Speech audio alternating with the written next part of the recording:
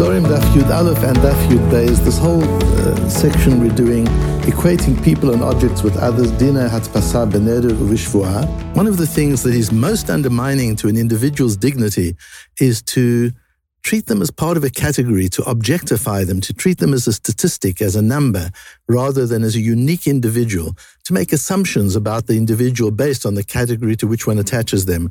And we'll see this idea play out in Halakha. The Gemara is introduced by a question of Rami Bar Chama. Rami Bar Chama is an important Amora. He died very young, so he didn't get smicha by the time he died, which is why he's just known as Rami Bar Chama. He's not Rav anybody.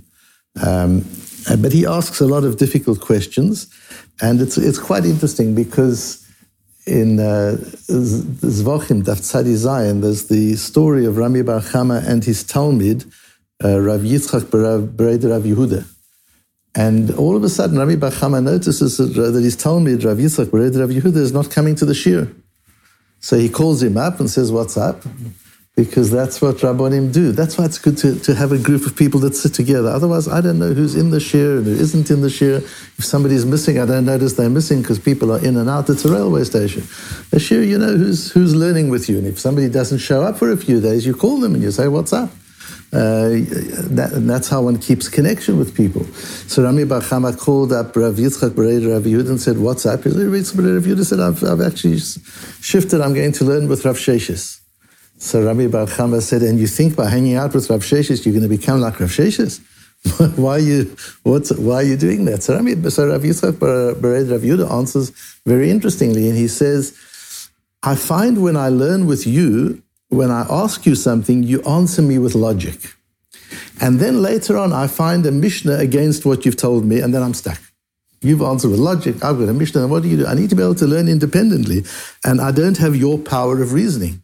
Rav Sheshes, whatever I ask him, he brings a source for, he brings a Mishnah for." So it's interesting, you see already at that time there are these two styles. There's the person who works things out, and there's the person who has Bekios. He knows everything, and he brings and he quotes two different styles of learning.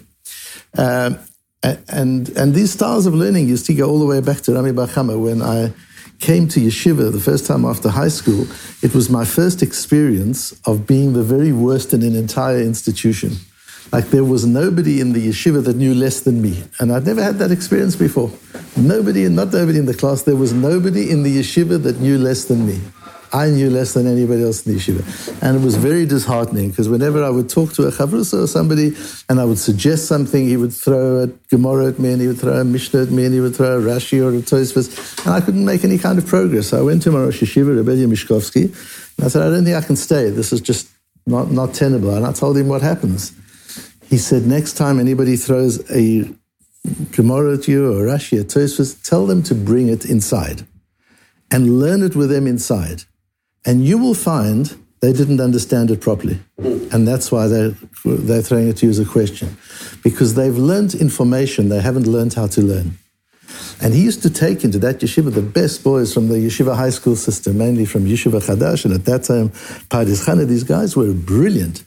But he said, "Tell them to learn it inside with you, learn it through, and you'll see they haven't understood it correctly. And that way you'll resolve it." And then he told me the story of Reb Chaim Soloveitchik, who was giving a shir, and somebody said, "That can't be right because there's a Tosfos in such and such a place that says the opposite." Reb Chaim says, "There isn't such a Tosfos." And after the shir, the young man comes to Reb Chaim and says, "I'll show you the Tosfos." And Reb Chaim learns the Tosfos with him and shows him he didn't understand the Tosfos. And Reb Chaim said afterwards, "When I said there's no such Tosfos, it's not because I knew there's no such Tosfos. Reb Chaim wasn't known to have a brilliant memory and a vast bekius. He was like Rami Bar Chama. He used to work with logic. He said, I just knew there couldn't be such a Tosfos. I understand Gemara sufficiently to know there couldn't possibly be such a Tosfos." And my Rosh Yeshiva told me that story. And that set me on my path in learning and guided the way I learned from then until today. So that's Rami Bar Chama. Rami Bar Chama starts with a question which we really are going to deal with tomorrow. But the question is around the idea of hatpasa. So we're going to learn a new concept in Nedorim, which is hatpasa. What hatpasa means to attach an object to another object, which is a person says, "I want this loaf of bread to be like that loaf of bread. And that loaf of bread, he's already asad, he's already said he's osur." So that's what hatpasa is. He says, "I want this piece of meat to be like that korban." and that way it's asur. The Rambam says in Perek Gimel, Ketzad hamatpis b'nedorim chayev. How does hatpasa work in nedorim? Chen haomer basar hazeh alai asur. The person says, this piece of meat is asur. V'chazar v'amar afilu achar kama yamim. And even a few days later he says, v'hapat hazot kebasar hazeh. And this loaf of bread is like that piece of meat. Hapat nitbasa v'ne'esra. The loaf of bread attaches to the meat. The isur of the meat attaches to the bread, and now the bread is also asur. Chazar v'amashu dvar zeh kapat, and then you say, and this honey, dvar zeh, this honey should be like this loaf of bread. It goes again. Each one infects the other with the isur. Afila in Meah, even 100 times. That's how hatpasa works. Says the Rosh, Nedarim ikar neder hamur b'Torah hu shematpis hachefetz b'davar ne'esar al yedei isur peh. Says the Rosh an amazing thing on Daf Beis. Hatpasa is the origin of nedorim. The essence, the quintessential neder is by hatpasa. The real neder is not just to say this loaf of bread is forbidden to me. It's to say this loaf of bread is forbidden like that piece of meat or like that loaf of bread. To use hatpasa as the mechanism for nedorim, says the Rosh, is the foundation of nedorim. Kikon korban or hekdesh or shenishba alav and so on. Over Perek Gimel deshvur darish lei mikra ki yidor neder ad yidor bedavar hanadur. This is the posuk that we've got up at the top, that the Gemara learns on Yudalad. We're going to have it, and we'll go into it in greater detail. Ish ki yidor neder la Hashem. We learn from there that ad yidor bedavar hanadur. You've got to attach your neder to something which is already forbidden by neder. The Rabbeinu Avraham Minahar, we've spoken about him, this new manuscript that was found not long ago. Ikara neder al yedei hatpasa. He says, like the Rosh, the main foundational idea of a neder is by means of hatpasa. That's the idea of a neder. You attach the object which is permitted to another object which has become osur by human action, by somebody making it osur. The Ran on Daf Yudalad, we'll come to him soon, we're not there yet, but the Ran there says about this posuk of Ki Yidor, Nireh be'enai dachi pirusha desvire la'ashas de la'ashmu'inan de matpis bedavar hanadur mitzah lo tzarich kra. Why does hatpasa work? This idea of taking an object and attaching it to another object which is already also, why does that work? So the Rosh said, we've got a posuk. The Ran says you don't need a posuk. Why? This is like a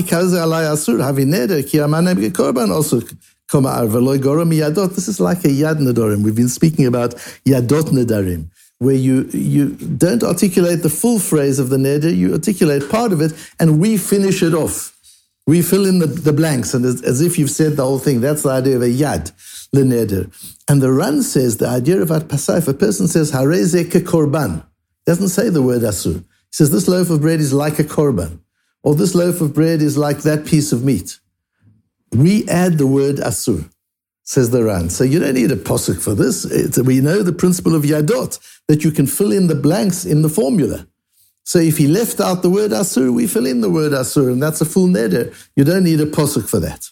Which is what leads the Ran to say back at the very beginning of the Masechta, in the first Ran, Ikara neder hu shiomar davar ze asur alai, uvein shehitpiso bedavar achen, ben shelo hitpiso zeh neder amur b'Torah. He disagrees with the Rosh and with Rabbeinu Avraham Minahar that the main neder is not necessarily hatpasa. It makes no difference. If you say this thing is forbidden to me, that's a neder. If you say this thing is like a korban, that's a neder. Because it implies osur. And so both of them are nedorim d'oraisa. He doesn't take one or other as the primary case of neder. Now, interestingly, the Rambam says in Perek Gimel also, in the first halacha, Arba'a dvarim yesh ben nedarim lishvot bitui.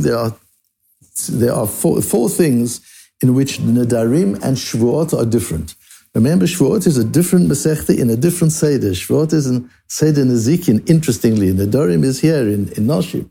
And the difference between a neder and a shvua is a neder is on an object and a shvua is on the person. Shvua is, I will give charity, or I will go to shul tomorrow, or I won't do something. and a neder is on an object. That's one of the primary differences. There are 4 halachic differences that the Rambam enumerates. One of them is hamatpis b'shvuah patur v'nedorim chayev. Hatposa doesn't work with shvuot. And this is where we get to understanding the mechanics of hatpasa and an important principle of morality and that emerges from it as well. Says the Rambam, hatpasa doesn't work by shvuah, but it does work by nedarim, whether, as the Ran says, that with or without hatpasa, it's a primary neder, or as the Rosh and Rabbeinu Avraham Menahar say, that primary neder is with hatpasa. We also accept a neder as a yad if you left out the hatpasa. Whereas the Ran says the opposite. Primary neder is you say a neder, if you do it with hatpasa, that's a yad. But either way, they are both nedorim doraisa. However, in shvuot, it doesn't apply. Where does the Rambam get that? He gets that from the Rif in Masechta Shavuos, where there's a machlokes between Abaya and Rava. Abaya says hatposa works with a shvuah as well. So if you want to say, one person says, I'm going to spend the day in the Beis HaMedrash tomorrow, and another person just says, me too. Doesn't say anything, just me too. That's hatpasa. He's made himself like the first person. But Rov Amar lav k'motzi shvuah mipiv dami. You've got to say it out. No hatpasa with shvuot, only with nedarim. And the Rif says v'kayim elan karova. The Rambam usually follows the Rif, who is his Rebbe's Rebbe. The Rimigash was he and his father's Rebbe, and the Rimigash is the main Talmud of the Rif. So usually the Rambam follows in the approach of the Rif, and paskins like Rava. The Ramban disagrees, but we won't deal with that at the moment. The Rambam paskins like Rava, that hatpasa doesn't work with a shvuah. Explains the Ran on the Rif. We have the Ran in different formats. We have the Ran as a Perush on Shas. We've got the Ran Shiurim that are published on many Masechtas of Shas. We've got the Ran as a Perush of the Rif on many Masechtas in Shas. And then we've got the Ran in Nedarim, we've got the Ran on the page. So we can access the Ran in different ways. The Ran on the Rif in Masechta Shavuos, and you'll see, I'm going to suggest from this Ran, you see that when the Ran is on the Rif, it's not necessarily his own opinion he's giving. Very often he's explaining the Rif's opinion. Because the Ran has told us on Daf Beis that both neder and that hatpasa works with neder, and it's as good as the neder itself. But look at what the Ran says on the Rif, and here we'll see the mechanics. Asks the Ran, as far as Rov is concerned, maybe the reason is mishum dinedarim isu cheftzaninu v'chimat piskikar b'davar acher shenadar alav omer zeh kazeh shapir chala hatpasa mishum diisura acheftz rechiva.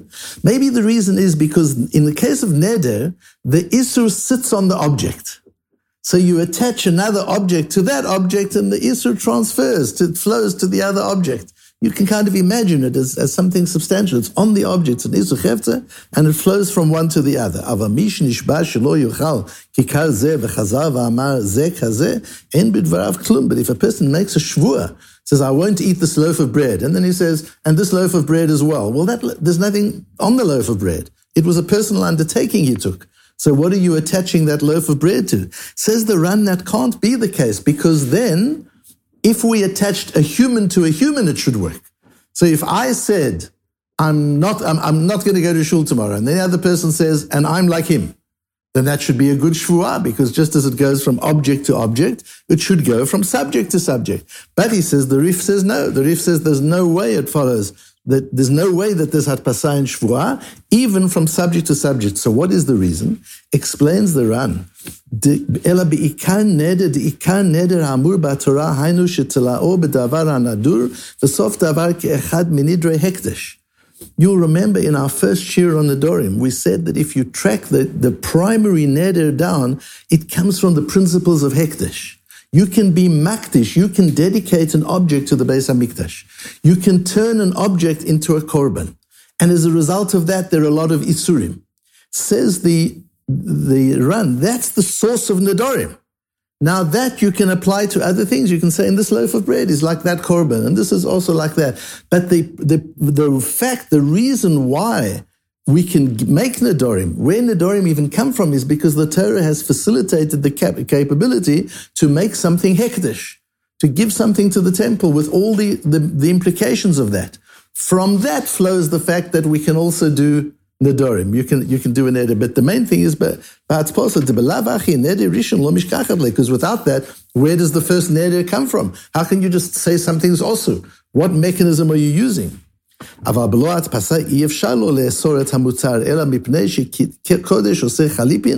principle is hekdesh can transfer. We know that because you can be poide hekdesh. Something can be set aside for Beis HaMikdash, and you can take money and say the sanctity of this object is transferred to this money. The money belongs to the Beis HaMikdash, and the object I can now use. So we know Kedusha can transfer from object to object. Since Kedusha can transfer from object to object, says the Ran, so can the Isur that results from the Kedusha. So by Neder, there's an element of Kedusha, which there isn't by Shavuot. By Neder, there's an element of Kedusha which causes the Isur. It's not just an Isur. There's something of sanctity in the object that one is prohibiting, and that sanctity is transferable. That's a main Neder. And so then he goes on to explain more clearly why that can't work with Shavuot. What I find really interesting is just in understanding, perhaps one of the most undignified things one can do to a human being is to objectify them. Is to turn a person into an object, into a statistic, into a number. That's the first thing they do with prisoners, the first thing they did in concentration camps, take away people's names, make them a number. When you objectify a person, they lose all sense of dignity.